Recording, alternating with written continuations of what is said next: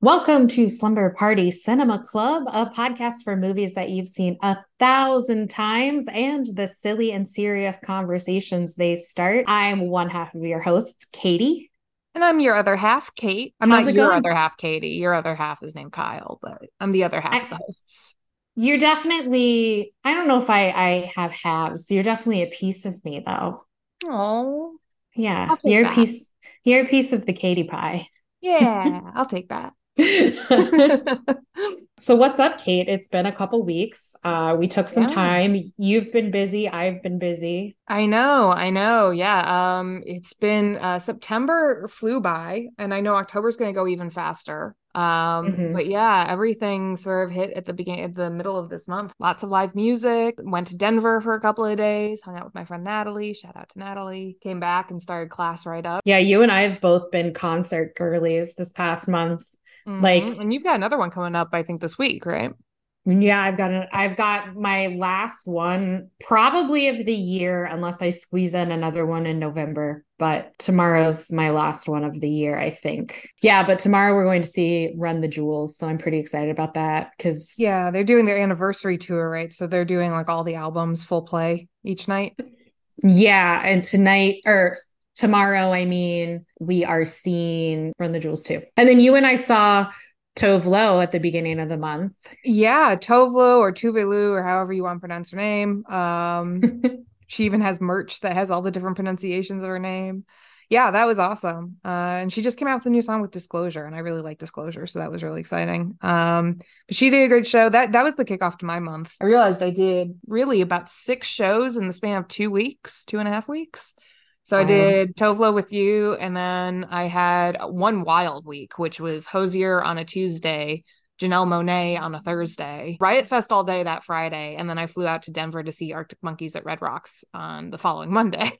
So, and I came back, and that Sunday I went and saw a band called Sarah and the Safe Word, where I was one of maybe 40 people who showed up to see them. So I get what you mean about We Are Scientists when it's like, oh, there's like really cool bands that don't sell out that fast, because that was Sarah and the Safe Word was that kind of case. Yeah, I still need to check them out. Oh, and I discovered this. You knew about this person already, the artist that opened up for Tove Lo, which was Upsal. Mm-hmm. Loved her. She was fantastic. So she isn't just like an awesome artist, she also writes for a lot of different pop stars. And one of my favorite songs from the Dua Lipa album that came out, Future Nostalgia, one of my favorite songs is Good in Bed, and Upsal wrote that one. That's a good jam. Yeah, she was great. And then last week, so I was there for Tove. Now I can't. Now my my Now brain your is brain's breaking, mashing. isn't it? My brain's mashing the two pronunciations together. I'm like Tove Tovlu. Lo. Tove Lo. Yeah, so I saw her, and then my next one was last week. We went to see Baby Metal and Death Clock, which, if listeners don't know who they are, Baby Metal is a band that is it's a heavy metal band, but it sort of mixes like J-pop and heavy metal. So it's these three Japanese singers, and they're sort of singing like pop songs and doing choreographed dancing with a Mhm. heavy metal band behind them. And they have like, they're very like Coheed and Cambria like, where their band has all this like lore and story, and it's very cool. And then Death Clock is from the show Metalocalypse. So if you've ever been high on any given night in the early 2000s and you were watching Adult Swim on Cartoon Network, you definitely have seen Metalocalypse. So yeah, that was fun seeing a cartoon band. And then yeah, rounding out the month with Run the Jewels next or tomorrow. Nice. Um, Yeah. Yeah, which I am done with this month for this month, but I've got next month somehow just everything stacked up again. So got Jesse Ware on the 6th, and then let's see, James Blake is in there, and I'm also seeing Arkells and Robert DeLong at the Metro. And I've seen Arkells now probably more than most bands, but they're just so fun. Rabbit Along would be cool. Yeah, I was I really happy to see they're touring together because I've never seen Robert DeLong. I guess I'm technically going to another concert next month. But it is the Taylor Swift like era's like theater showing. So Yeah. Yeah. I'm just going to see the concert in the movie theater since I was not cool enough to go to the actual concert. That's smart. I'm hoping Beyonce does that with the Renaissance tour. I wouldn't mind experiencing that again, even if it's on screen. Yeah, I'd go to that with you. That'd be cool. But yeah, so this has been concert catch up corner with I Kate and know. I Katie. was going to say we need to start. Well, you and I could probably start our own another podcast just about the live shows we've been to. Yeah, just about music. But yes, this has been concert catch up corner with Kate and Katie. Thank you for listening. Now we're here comes the cinema club portion of the podcast. And I would like to officially welcome you all to spooky season. Woohoo! It's spooky season, the best time of the year. And today we are kicking off spooky season with the movie that I always personally liked to kick off spooky season with. This is usually the first movie I watch for spooky season. It's the movie I watch while I decorate my house. It is Practical Magic from 1998, starring Sandra Bullock, Nicole Kidman. We were just talking about all the people in this movie. Stockard Channing, Diane Wiest, baby Evan Rachel Wood, Michael Quinn, right? Yep. Aiden Quinn. Aiden Quinn, thank you. Aiden Quinn, the actors whose name I can never pronounce. Goran Visnyak. Thank you, Visnick. Mm-hmm. Um, Oh but yeah, yeah, and also Mark Feuerstein, who just the luckiest goddamn man in the 90s. yeah, always kind of popping up different places as sort of like a quiet sort of love interest. For like the most beautiful actresses of the 90s too. Ugh, Like he's with Penelope Cruz in Woman on Top, which is a great movie if you haven't seen it. I have not. Yeah, he's in that one. He's in this one. He was on Sex and the City, as I believe one of Mhm. Miranda's love interests. He was only on one episode.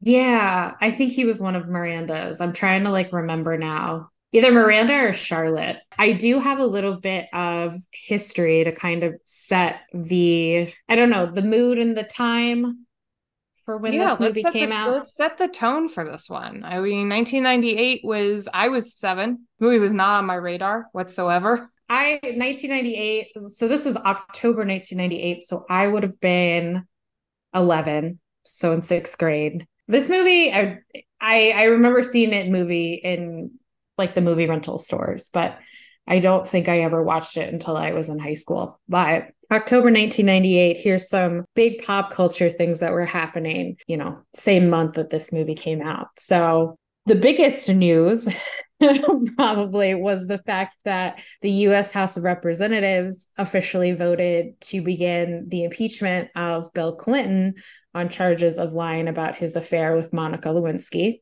Mm-hmm. So that was a really big one. This same month was when Britney Spears released her first single. Can you guess what song that was, Kate? Oops, Hit Me Baby One More Time, right? Yeah, yep, Yeah. baby one more time. Right the month before was the premiere of Will and Grace on TV, which, as we know, pioneered so much in its time. In the same month, David Arquette and Courtney Cox announced that they were engaged on Access Hollywood. Oh, it was the Access Hollywood days. Yeah, I remember like Access Hollywood and like Entertainment Tonight, man. My mom and I, we always watched the show. Oops, you might hear Scully because she just came poking around. Oh, hi, sweetie. And then lastly, Oprah Winfrey is heralded by Entertainment Weekly as the most influential person in show business, beating out Steven Spielberg, Rupert Murdoch, George Lucas, and Ted Turner.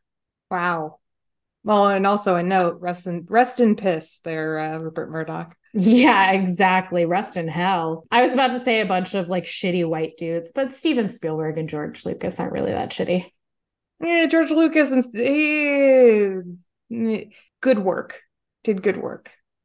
Ooh, are there things I don't know? Are we gonna have to have some George Lucas tea time later on? We may have to have some George Lucas tea time. Just a reminder that Marion in Indiana Jones is supposed to be significantly younger than Indiana Jones, and it's supposed to be a lot of years after they had their affair. Oh, yeah, that's true. Yeah. But didn't Spielberg also write that? Yeah, I believe he was also involved.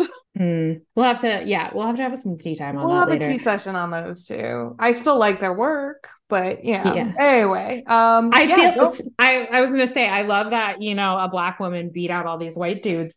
I will say, speaking of tea, I feel like some tea has been served about Oprah over on TikTok lately that I Hmm. can't exactly disagree with. Like, I mean, obviously you and I were talking about the thing with like her and Nathan Lane and her basically trying to out Nathan Lane on her show Yeah. during press for the Birdcage. There was another one recently because that supermodel documentary has come out, and it was like there was something about Cindy Crawford like being like treated like a piece of meat while she was a guest on the Oprah Winfrey show. Well, it's the same thing as like going back and rewatching some of like America's Next Top Model, or actually all of America's Next Top Model, and realizing how awful that was. Oof, yeah. But anyways, so that's what was going on. Those were the hot topics of October 1998 when the movie Practical Magic came out. Well, and so like obviously I didn't watch it when it first came out. I only actually ever watched it, I think maybe 5 years ago after I think I was in my studio apartment. I think that's when Mm-hmm. I watched it. I had always just assumed it was a cute little like rom-com about witches. And so I walked in like I already had the movie figured out in my head of what I expected it to be, and it very much is not what I thought it was. And I You like had it all the pegged. good things. Well, that's like you texted me this morning when you were like doing a little bit of a rewatch. You said this movie is surprisingly feminist. Yes, I just did not read that when it first came out. And partially it's because if you do look at the late 1990s, it can be kind of hard to find a romantic film that does feel distinctly feminist. Yeah. Although, can I say, I did want to bring this up because it is often categorized as like a romantic comedy. It's It's not a not. romantic comedy. That's not what it is. It's Just not. because just because a movie has women in it and there is some romance does not mean that it's a romantic comedy, guys. Like it's not. It's not. You're right. It's not a romantic comedy. Yes, this is a movie about love. It is one of the themes of the movie, but it's not even necessarily about falling in love. Like the relationships in the movie are not the main focus as much as a hand they have to play and like the conflict that occurs. It's not a romantic comedy, nor is it a romantic drama. It is not in the romantic, genre. Yeah, I mean, yeah, exactly. Romance, it's kind of like if you were to take any action film and say, well, because there's a romantic subplot, this is a romance movie now. Exactly. Captain America, romance movie. But like Iron Man, let's romance be movie. fair though. Let's be fair though, Katie. Captain America is possibly the most romantic of all of the Marvel movies. Yeah. Well, that one's up there. The Thor ones, though. Maybe not. Yeah. Even, no, even two. Maybe not three so much, but definitely the first one and the second one. And I haven't seen Love and Thunder yet, but it seems like it's pretty romantic and Yeah, sad. yeah, very sad. But yeah, just because a movie has women in it does not mean it's a romantic whatever. That's my soapbox moment. In 5 years ago though, like, and just the way that the movie is kind of marketed, I was like pretty sure I was like, okay, this is gonna be like a romance with some fantasy, very much thinking of like the X Hex and all the witchy romance novels and everything. So like when Mhm. I actually did watch it, I was like, oh, this is a lot darker than I thought it would be. Yeah. So the movie is about two sisters who are played by Sandy B and Nikki K. And essentially like they're born into a family of witches. This seems to be a very matriarchal family. And they tend to be very yin and yang. But anyways, the movie is about how Sandra Bullock's character, sister, who is like kind of the very practical, down to earth, shyer, more serious, less spontaneous, less adventurous sister, is completely afraid of falling in love and never wants to fall in love.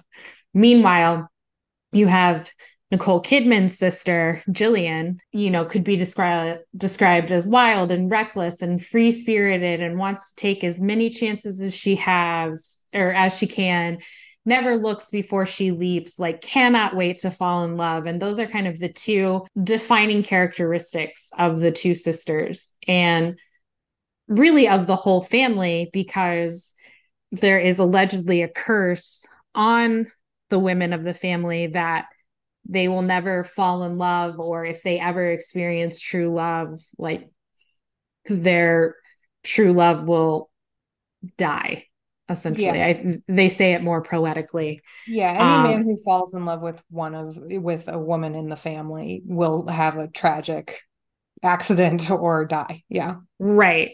And this curse was created from the grief of the original sort of Owens witch, who survived a execution attempt, back during the good old Salem witch trial days. And she was pregnant. So it's very Scarlet Letter of her.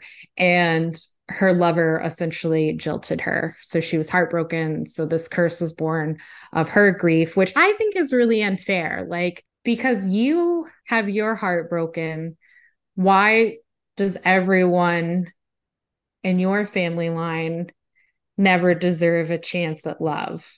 Well, I think it wasn't on purpose, right? Like she set a spell so that she herself would never fall in love again.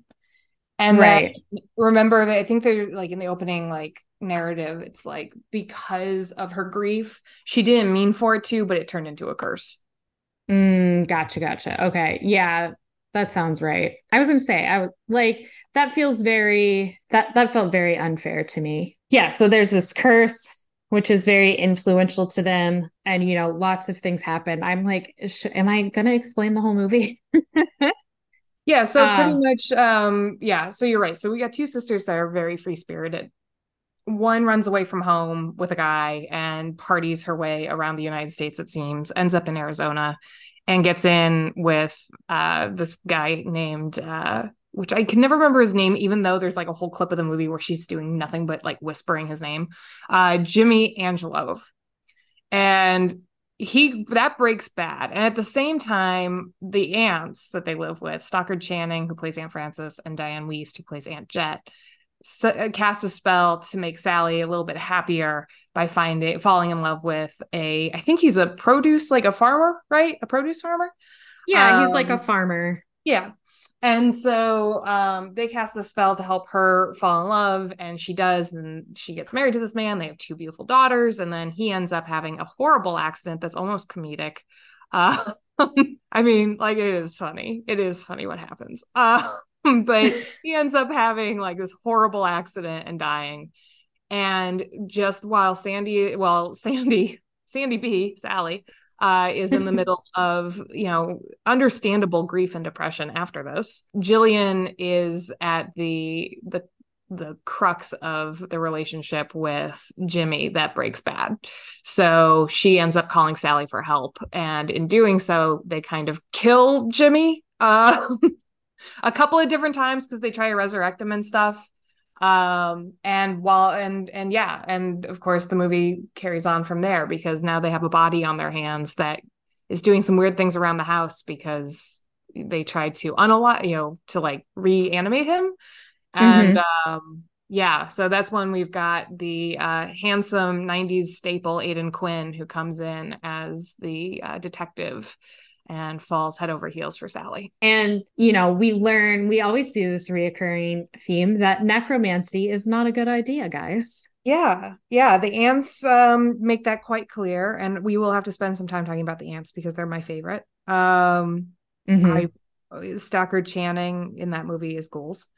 So, but yeah, the ants. Like we learned this when Sally's husband dies, and she begs her aunts to bring him back because she knows that they can, and they're like, "Yeah, no, we're not going to do that because if you bring someone back, you don't really bring them back." It's never, yeah, it's not. Just go watch the movie Pet Cemetery. Yeah.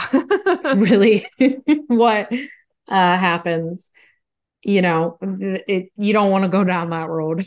That's what Well, I and in say. the case of this movie, it turns into like pretty much just like possession because he takes over the spirit of Jimmy takes over Jilly's body. Well, and like, he's evil, and he was sort of evil to begin with, but maybe not quite as unhinged as he was post-mortem.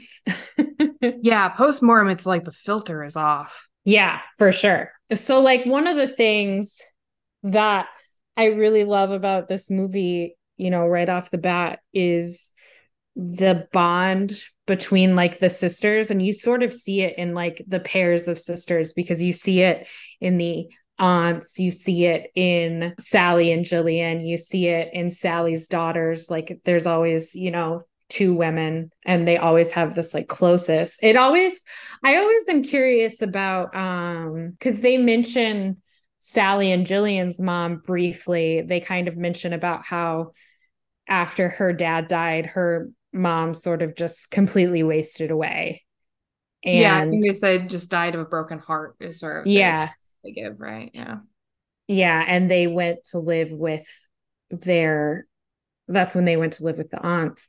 But Who I was served like, chocolate cake she, for breakfast. yeah. But I was really curious about if she had a sister, what happened to her. And maybe that's something in the book. I've never read the book. I have a copy of it. I've just never read it.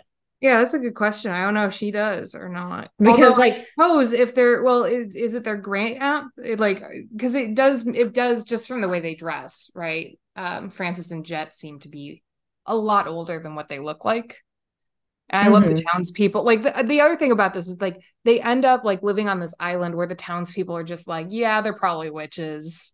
And that causes mhm. some problems sometimes when things start going strange. But for the most part, it seems like the townspeople are just like, oh yeah, there's something weird about them. But Well, they're definitely like ostracized from the town. Like, and you see it through the generations when like the kids are chanting, like, witch, Mhm. witch, you're a bitch. But then it's like, the townspeople seem afraid of them. They don't, include them in their community yet. When they want something from them, they're more than happy to like forget about that sort of Yeah. dislike. Like the woman that comes to them and wants she comes to the aunts when Jillian and Sally are young, and she asks them for like a love spell, essentially.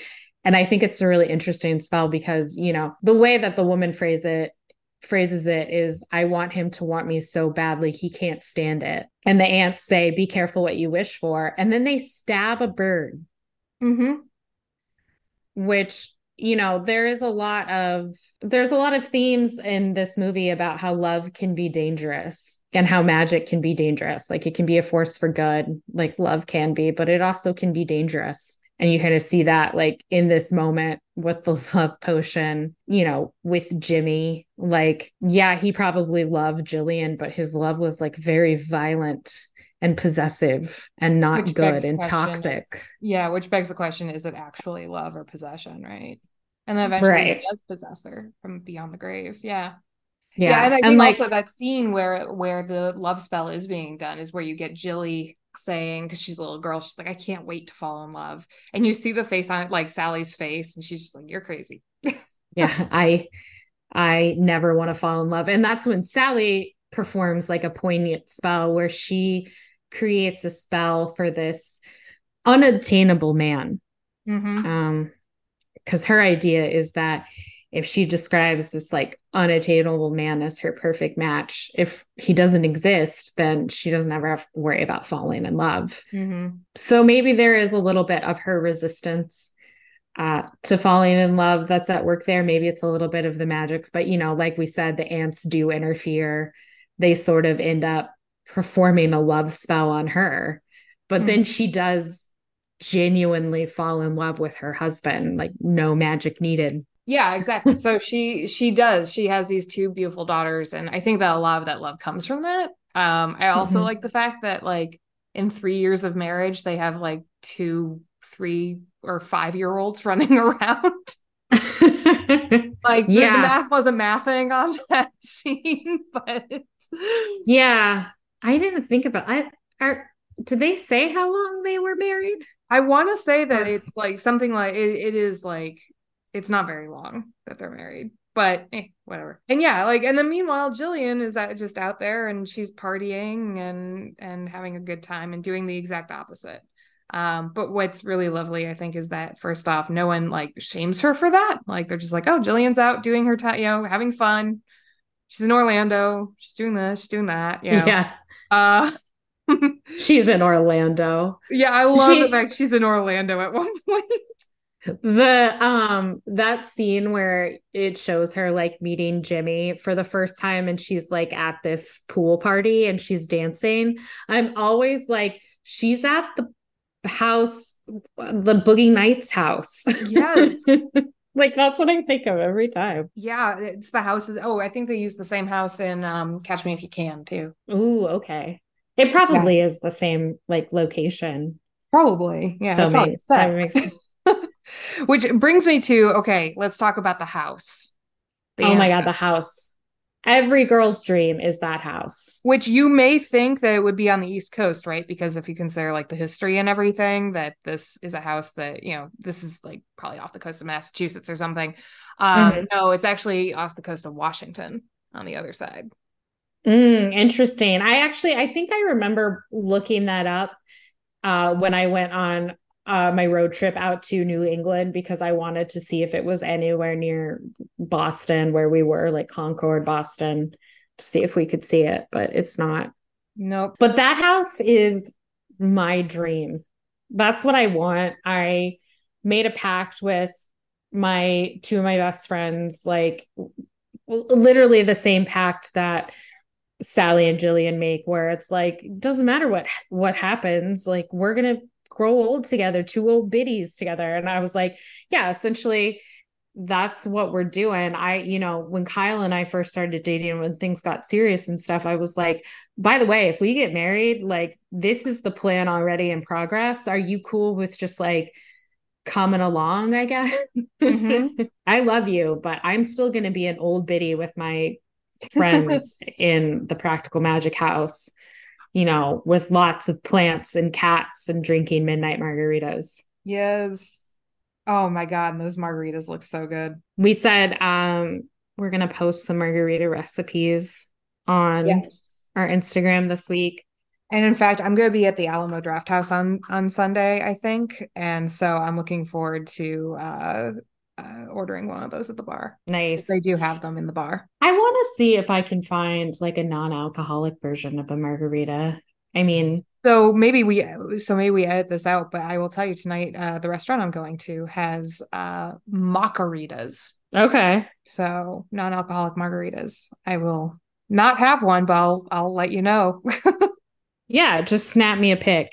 Yeah. Yeah, maybe we'll cut this out. Who knows? But yeah, it's just yeah, that house is like the fucking dream. Oh yeah, they've got like the greenhouse and the yard and it's on the water and yeah. Yeah. That whole town is like a freaking dream, which I know the town that they filmed at was also in Washington. Yeah, it kind of reminds me. Did you ever watch Midnight Mass? Yeah, It kind of reminds me of that island. a little bit. I That could see remote that. spookiness. Yeah, not as run down because Not like as rundown. the island on Midnight Mass is like pretty secluded, pretty depressing. Mm-hmm. Speaking of, I'm so excited for more Mike Flanagan. I cannot wait until Fall of the House of Usher comes out. It looks I so am good. so excited for that. But yeah, and the other thing that I feel like is the dream from Practical Magic, just like living, is the fact that Sally owns her own like botanical shop. Yeah, verbena, which is named after an herb that's like kind of connected to the divinity. Yeah. And then like she works there with Margot Martindale and Character actress Margot Martindale. yeah, another, like look, everyone's in this fucking movie person. But yeah, Margot Martindale, I think Chloe Webb is the other. Yeah. She's got kind of like an Annie Potts thing going on, like Annie Potts Hmm. circa uh Pretty in Pink thing going on with like her fashion. All the fashion, by the way, in this movie is just like gold. Like aside from the sort of like, plain Jane Stepford mothers that are in the movie, like I want to dress like everyone. Well, and even that's a statement too. The way that they style the mothers and how like I don't know, the whole fact that like the big like drama in mothering on this island is the phone tree for school. Oh yeah. And that, of And course, does, come back as the movie, progresses. But yeah, it's Chekhov's phone tree. it's Chekhov's phone tree. If you have a phone tree,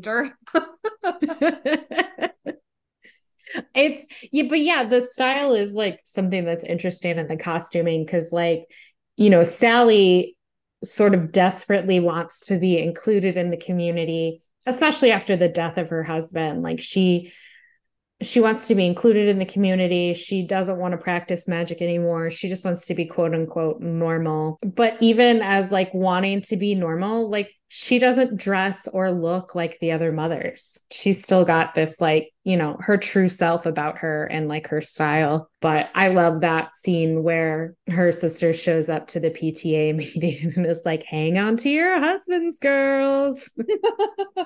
and they're all a gag over the fact she has two tattoos. Yeah, and one of them's like a tramp stamp. I don't want to say tramp stamp. We shouldn't say tramp stamp, but It's a lower back lower back. tattoo, and one's of a snake, and that's like what does them in. But yeah, they're horrified at her tattoos and like just her outfit. And then Sandra Bullock is just dying in the corner, like laughing but dying. Mm-hmm. But yeah, but then she gets voted top of the phone tree, which is like sort of the mom version of getting voted most popular girl in school. Yeah, and not even voted. Jillian casts a spell. Yeah. She doesn't. And what's funny to me is like they are all like she's like reading the votes and like or reading the names that everyone picked and they're like Sally Owens, Sally Owens, Sally Owens. And everybody is like, what is going on? Like, did you vote? No, I didn't vote for her. Did you? And like Mm-hmm. it's like they know that it was a spell or it was like witchery, but it's like either they don't want to admit that they believe that they're actual witches or they don't actually want to like upset them and like get cursed or whatever. It's so funny to me how it's like very obvious that somehow that was rigged and fixed, but they honor They honor it. it. And so that's what I mean by like, there's no one comes at them with pitchforks and torches like they would have in, the good days of Goody Proctor conveying with the Mhm. devil, right? Instead, they just they go with it, but they're not 100% comfortable with it until the very end when the phone tree comes back because it is Chekhov's phone tree. Mhm. And the witches need as many women to help them as they can to get rid of Jimmy's spirit out of the house and out of Jillian.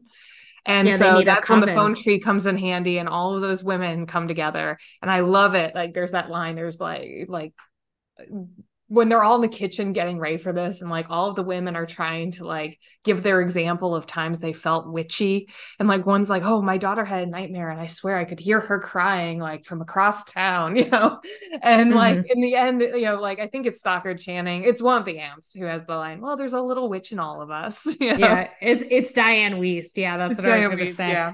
There's a little witch in all of us. Yeah. And the really like empowering thing, the empowering moment of like witchcraft bringing these women together and they all feel like you can see that they get scared, but they all feel strong and amazing together. And when they succeed, they all feel strong and amazing. And this bond is now formed between all of them. And it's sort of just like really awesomely symbolic of how women are just stronger together than when they ostracize one another for Mm-hmm. or I should say when we ostracize one another for our differences or competitiveness or whatever, which really was another sort of cultural theme. I think in the 90s when this movie came out because in the 90s we talk about it a lot now because there has been sort of a resurgence of like witchy vibes and like witch things being cool and like witchcraft being interesting. And I think now instead of it sort of just being like an aesthetic, people are diving deeper and discovering what kind of witch they are, like the little witch in all of, in each of us. But, in the 90s, it was sort of like witchcraft and like witches were really popular because you've got like this movie, you've got like The Craft, like, moons and stars and all those kind of things were really popular. Iconography, you have shows coming out like Charmed and Buffy the Vampire Slayer, and it was sort of attributed, I was reading an article that this resurgence of this trend of witchiness that took hold in the 90s was sort of brought about by like third wave feminism, which the start of that has sort of been pinpointed as when Anita Hill, accused Clarence Thomas, who is a current fucking Supreme Court judge, of sexual harassment, which was like a big thing. I mean, think about, the 90s, 20 years before like Me Too. Like this was 1991. And, here we have the same thing. Like I said, we have the Me Too movement. We have sort of this like activism movement that was sort of born out of the 2016 election.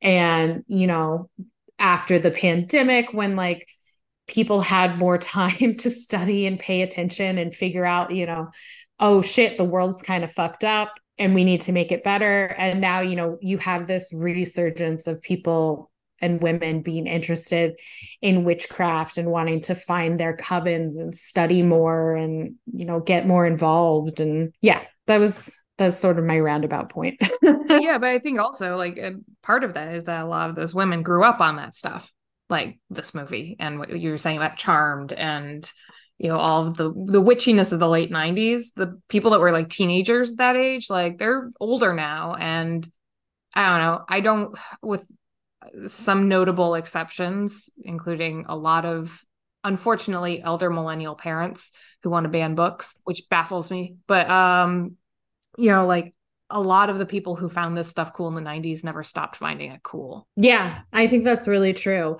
And and now it's coming back because it's back in, well, everything from the 90s is back in vogue. I mean, like, look at what's going on with fashion right now and with the Y2K fashions that are coming back. Everything's cyclical. I also wonder how much of this was sort of a reaction or like we went through the satanic panic in the late 80s, early 90s, and then we had a little bit of time off, and then it like witchcraft came in. Well, it also started with like, which, I read about this and I was actually kind of surprised. The women's movement of the 60s really was what started to de-villainize witchcraft. And I want to keep saying witchcraft and not Wicca or anything like that, because I feel like it's different sort of things. But yeah, like instead of being about, the 60s came about and the women's movement, and instead of like witchcraft sort of being about a woman's evilness, it became about women's empowerment. So, there it is again, women feeling empowerment. And like, you had shows like Bewitched came out in the 60s, super popular,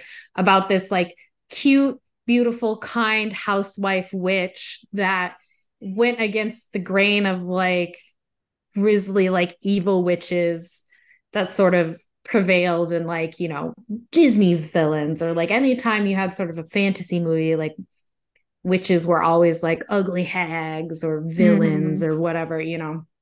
So witches were getting a better rap in the 60s, and it sort of just like continued on and made it through, like you said, like satanic panic and all that shit. Yeah, there's lots of that back, like the tug of war, right, between things like witchcraft and the occult and interest in all that. I mean, like you go to Target right now and you can get sweatshirts with a Ouija board on it.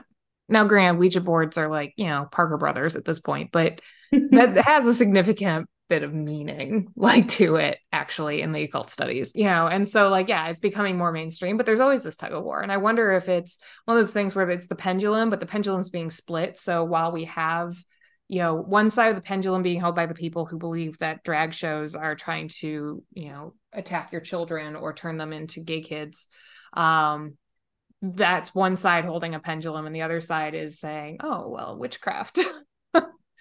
You think that's bad? Like, how about you look over here? And it's a great, like, I think it's a great distraction tactic, basically, because it's like, oh, wait, you think drag shows are bad? Well, let me actually tell you about like this witchy thing, Yeah. like you could even take it further back, and how just look at the witch trials, like read about them, watch the crucible. Like it was a Mm-hmm. scapegoat for political gain. Oh yeah. And a And, heavy white supremacy tactic too, especially if you consider like the South and what they were doing down there. Yeah. yeah, if you like, if Well, you and want the to, North too, quite honestly. Let's be real, like the North too. yeah, yeah, 100%. No, no, but yeah, if you want to loop in, things like voodoo, Mm-hmm. you Oh know, yeah, Marie Laveau and the history. yeah, like all the shittiness is there. And the patriarchy, boo, is going to want to slam down anything that allows a woman to feel a sense of control and empowerment and community. Which maybe is Because, where we need to bring this back to practical magic, because something I mhm, noticed, and we were talking about the moms, and again, keeping in mind that it's 1998, right? And also taking my own biases into check.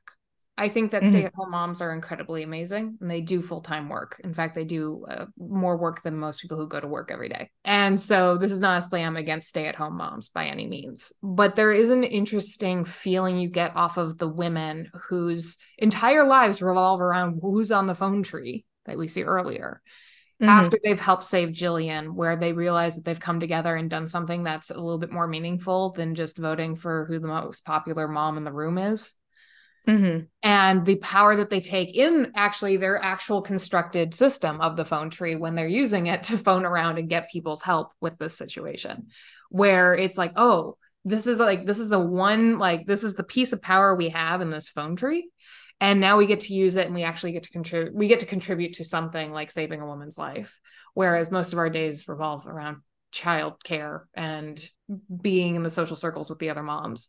And so I wonder how much of it is also like what you said, what the backlash to witchcraft for a long, long time has been that backlash to women finding their power and finding empowerment.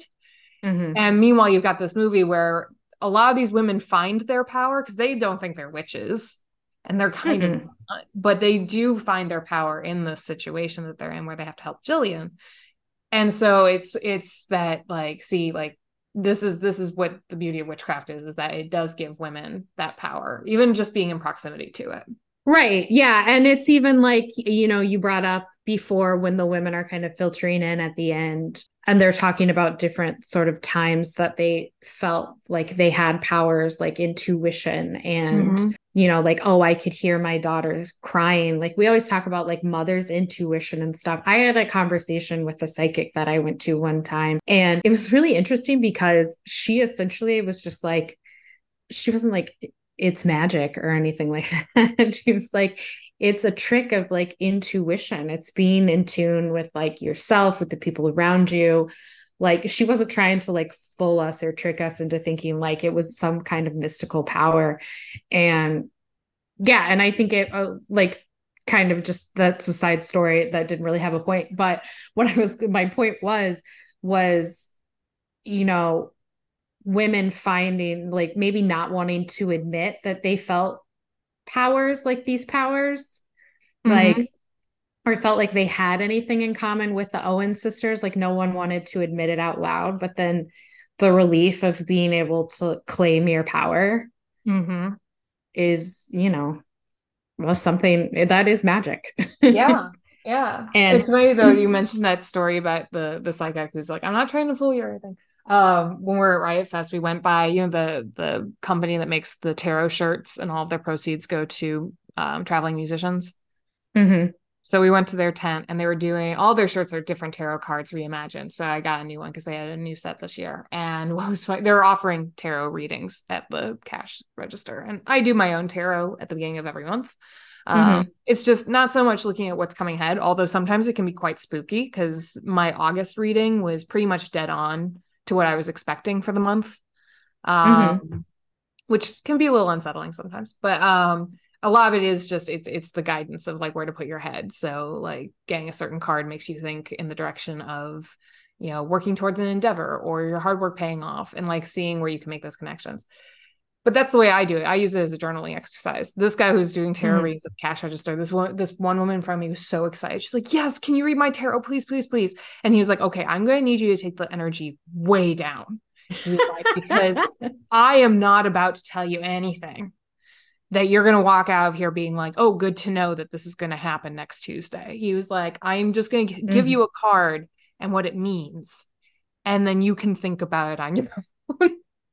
Yeah, see, that guy sounds like a good tarot reader and not a charlatan. It feels Yeah. like a fancy word to use, Well, but essentially, he's a tarot reader, but he's also selling t shirts in a tent at a punk rock music festival. He knew his limitations. sure, yeah. I mean, I think there's a lot of people out there when it comes to like psychics and stuff that are pieces of shit and will take advantage of vulnerable people, Mm-hmm. but a good, and here's my PSA for anyone who wants to see a psychic or like, get a tarot reading or anything like that, and you haven't done it before. No no decent psychic or tarot reader are going to is going to make you like promises that you'll find love or money, or they're not going to make you any fucking promises. They're not going to claim to actually be able to predict the future. Essentially getting your tarot read or going to see a psychic or whatever, think of it like going to therapy. That's always my example. And actually, a side note, I know some therapists do use tarot readings as a way to like help facilitate conversation with their clients. But essentially, think of going to a psychic like going to a therapist, where it's like you might talk about stuff or they might talk at you, or like I said, I learned from that one psychic one time, they might intuit some things from you, and it's really up to you to think on it and apply it to your life. It's like Mm-hmm. receiving advice, like you think on something and apply it to your life. Yeah. Also, another little tidbit tip I will give is most psychics worth their salt won't talk a lot to you or ask you any questions. Like they just sort of talk at you a lot, and like maybe they'll ask you something directly and say like yes please answer or whatever, but like largely you're not talking, they're talking to you. Mm-hmm. So Yeah, because any little piece of things, like people are really good. And like, I don't know, I was really into the show The Mentalist when it was on, and I was living at home with my parents. mhm. CBS fodder, but it was like pretty much just an explanation of the scientific side of what a good charlatan version of a fortune Yeah. teller or a psychic will tell you. And that's just the way that they're able to read people, from even just the way they walk into the room or the decision that they've made. Like ring tan lines is a huge thing, and so yeah, it's every little thing you tell a psychic, that's something that they can use, kind of similar to a therapist. Yeah. You react to things, and you don't even realize like you react to stuff, like Mm-hmm. even if you're trying not to react to something. One thing I really want to bring up is how fucking stupid Jimmy is. Like, and how he sort of adopts this personality of like American cowboy. And he's like obsessed with Louis L'Amour, and he talks about Louis L'Amour all the time. And he's like, Louis L'Amour was this Frenchman who loved the American cowboy and wrote all these Western novels and blah, blah, blah, blah, blah. And one of my favorite fucking lines from that movie is when Sandra Bullock is in the car with him, and like he's sort of kidnapped her and Jillian, and he's forcing Sandra to or Sally to drive somewhere, and he's talking about Louis L'Amour, and she was like, she's finally over his bullshit, and she was like, Louis L'Amour is not a foreigner, Louis L'Amour is from North Dakota. That wasn't even his name. It's like, it's just so peak, like I'm done with your fucking dude bullshit. It's also peak Sandra Bullock though too. Like Yeah. that's especially at that time of her career, because at this point she had done quite a few movies. Like, she had been in Miss Congeniality. No, she hadn't been in Miss No, Congeniality. no, no, that was two. She had been in, this was like her fourth movie. She had Yeah. been While in You Were Sleeping, I think, had Speed. come out by this point. Yeah, while you were sleeping, she'd been in Speed. And I think The Yep. Net. I looked this up earlier, so I'm guessing from Marie. That line delivery is also 100% Oh yeah. Sandra Bullock. But every time I see a Louis L'Amour book out in the wild if I'm not with Kyle. Even with if I am with Kyle, I will like show him or text him a pic and just say Louis L'Amour was from North Dakota, which should be the title of this episode. Yeah. Well, Katie, I think we are coming to the end of our time. Any other thoughts about the movie? Anything else that, we haven't talked about yet that we should? Definitely go listen to the soundtrack if you haven't, because the soundtrack is real good. Oh, it's a 1998 time capsule in the soundtrack. Yeah. Yeah, of like just awesome female artists. Yeah, I do want to point out the movie was based off of a novel by Alice Hoffman. And it was the screen play was written by Robin Swicord and Akiva Goldsman, so a woman and a man. And so interesting, like, and it was directed by a man. It was directed by Griffin Dunn, who actually, Griffin Dunn is not really a director for the most part. He's far better known as an actor. He was in An American Werewolf in London, and he was also in After Hours, which was that Martin Scorsese black comedy that came out in 1985. So he's not 100%. He's done directing. He made Addicted to Love. He made Lisa Picard is Famous and Fierce People. But for the most part, he's an actor who worked on this movie. I don't know the backstory of how he got the job, but just kind of an interesting point. Just an interesting factoid. I didn't even pay attention to who directed it. But I mean, I don't have any notes. I think it's a really good movie. I know, my old buddy Roger Ebert thought it was kind of all over the place, but what does he know? Roger Ebert had to recognize, he had to recognize later on how many movies he was wrong about. I just don't get it.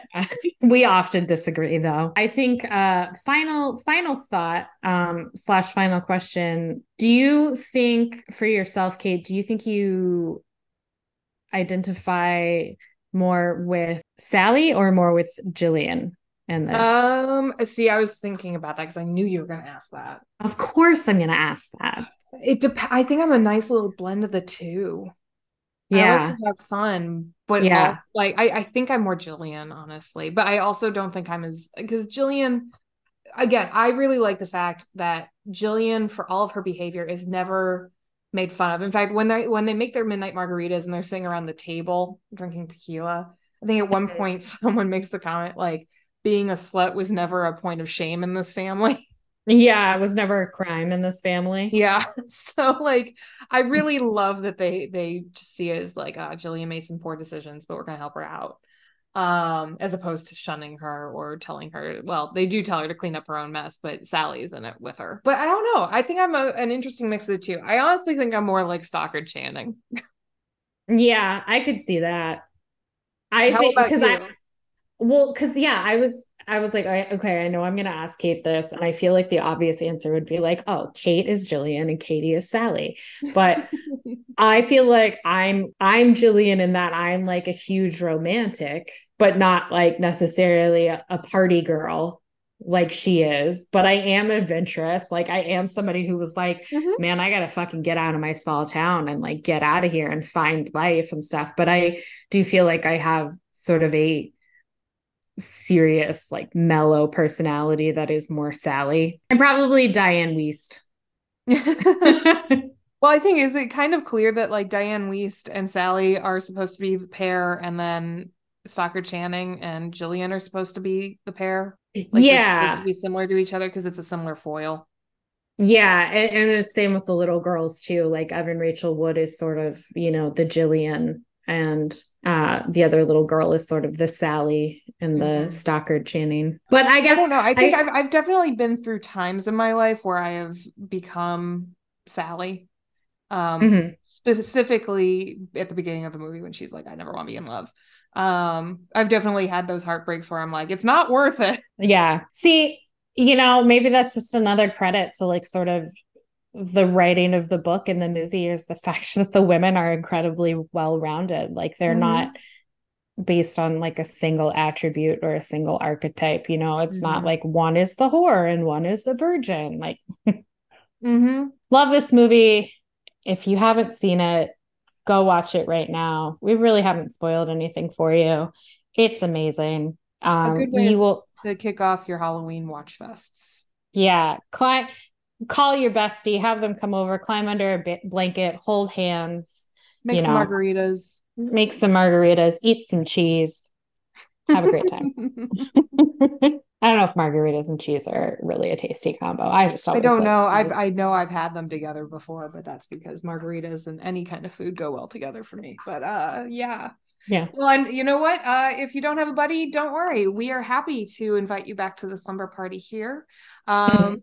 more the merrier. We're happy to have you. We'll be back all month with more episodes around spooky season. So, more episodes about witches and monsters and spookiness and horror and all of that. So, if you've got a movie that you really want us to talk about this year, please send us a note. You can find us on Instagram and on X at SP Cinema Club. Let us know what you think of this episode. Let us know if there's a movie you want us to do next. We'd be happy to take your requests. And until then, have a great October. Bye, you guys. Have a good spooky season. Bye.